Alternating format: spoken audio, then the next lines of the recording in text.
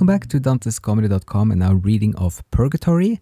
And today we come to the second terrace. We're going to talk about both the literal level and the symbolism. So this is the level and the terrace of envy, but you also have many other themes here like reflection and also the whole process of growing and the nature of the whole mountain. So the literal part is that they keep walking, we get more examples of love and generosity as the virtues to offset envy. And then we meet some souls and they have their eyes sewn shut with iron threads, which has at least two symbolic meanings. One is that this is the remedy for stopping envy, like just not looking. So they can't look to others and envy what other people have, but it also means that they have been blind to the real valuable things in life, the kind of the spiritual, the heavenly values in life. So we get then more examples of envy with historical people, and then after they finish the round, they see an angel, and then they climb up towards the next one. And during the climb up to the third terrace, Virgil has a long speech and many very important things to explain both the nature of the second terrace and also some other theological and philosophical topics. So again, overall for the second terrace is the nature of envy and then also the process of growing. So we're going to read several small excerpts this time. We're going to start with the opening of the terrace in itself, which is then Canto 13. Now we are standing on the highest step, where for a second time we saw a ledge cut in the mount that heals all those who climb. So this is just a way of framing again the whole second book of the Purgatory, that this is about healing through learning, like climbing, understanding more the vices and the virtues, and then kind of changing your mind with the Greek word for repentance, metanoia, and then just having a healing both of your intellect but also of your soul and your spirit. So that is the nature of this process, this learning process that we as readers also can go through when we are reading it. And then we're going to jump right to the end of it. So in this terrace, most of the deep points are coming towards the end. So especially when Dante is seeing the angel, that is kind of the what is showing that we reach the end of what we're supposed to learn on this level of the mountain. So Dante is then saying as a pilgrim, but suddenly I felt my brow forced down by light far brighter than I sensed before. My mind was stunned by what it did not know. I placed both of my hands above my eyes and used them as a visor for my face to temper the intensity of light.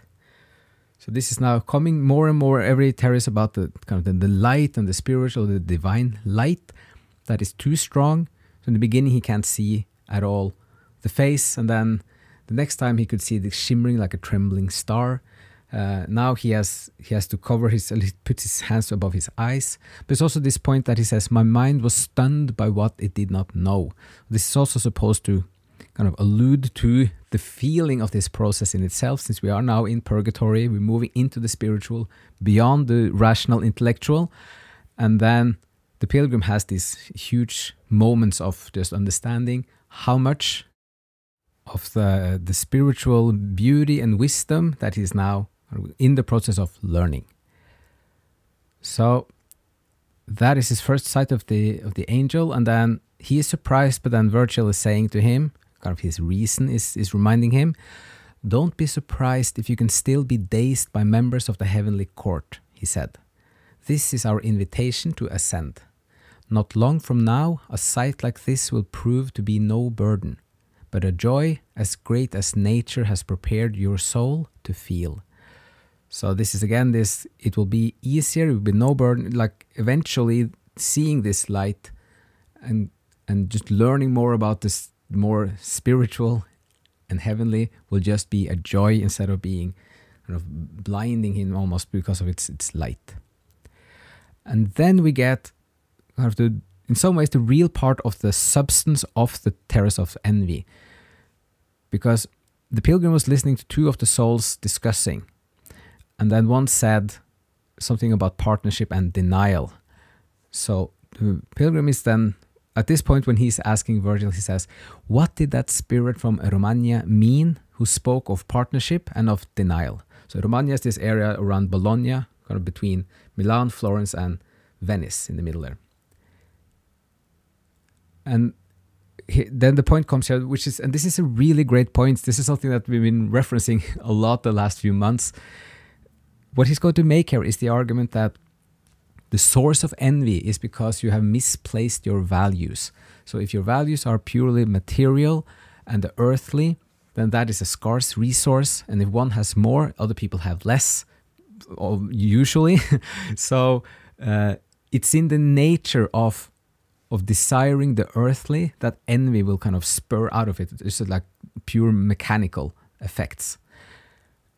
But then he goes on to explain that if you put your values in other places, more in kind of the spiritual good or in love and these other more cardinal and theological virtues, that will only wish you to have more love, especially in, or spiritual good in the world, and there will be no envy involved. So if you have more, it doesn't mean that anyone else has less of it. And if you have more, it usually that just means that you would like other people to have more as well. So he keeps on explaining here how this is like reflecting mirrors. And he says here that if your love were for the lofty sphere, your cravings would aspire for the heights, and fear of loss would not oppress your heart. The more there are up there who speak of ours, the more each one possesses, and the more charity burns intensely in that realm. So, and he also then keeps going, since you insist on limiting your mind to thoughts of worldly things alone, from the true light you reap only the dark. So this is reminding the pilgrim and us that if you just limit your thoughts with the earthly rational, what lies beyond it will kind of remain in the dark. So Virgil also then, he wraps up this whole speech he's having saying, love grows more, each soul a mirror, mutually mirroring.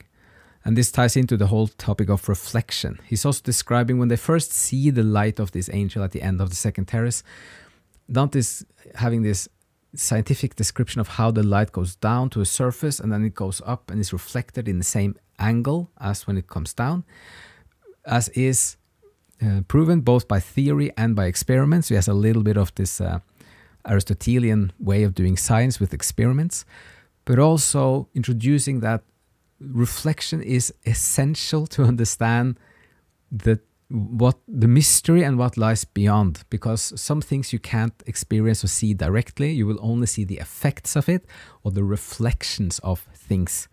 So he's starting to introduce this here in the second terrace. This will be absolutely everywhere in the paradise where everything is reflected everywhere. So he starts gently here, just saying that one light beam goes down to a surface, it comes up again, and that is he's evoking this topic to say how love is reflecting between souls who are focused more on the spiritual good as opposed to the material earthly goods. So that's how he ends this whole terrace with envy, with two main points again, which is the source of it is very often the misplacement of values. And then if you then put the values in the right place, you also get this huge bonus of mutually reinforcing and amplifying love and the spiritual good. So it's a very optimistic and kind of inspiring message in the second terrace that he's understanding. And then when that is absorbed, then also that's when you have the angel, and then you can ascend to the next terrace and the next level. Okay, so we're going to stop this one here. We're going to try to keep them at 10 minutes. So hope some of this was interesting. If you have any thoughts or want to have some discussions about some of this, just send us an email at hello@dantescomedy.com. And as always, thank you so much for listening, and I hope you're having a great day, and see you again next time.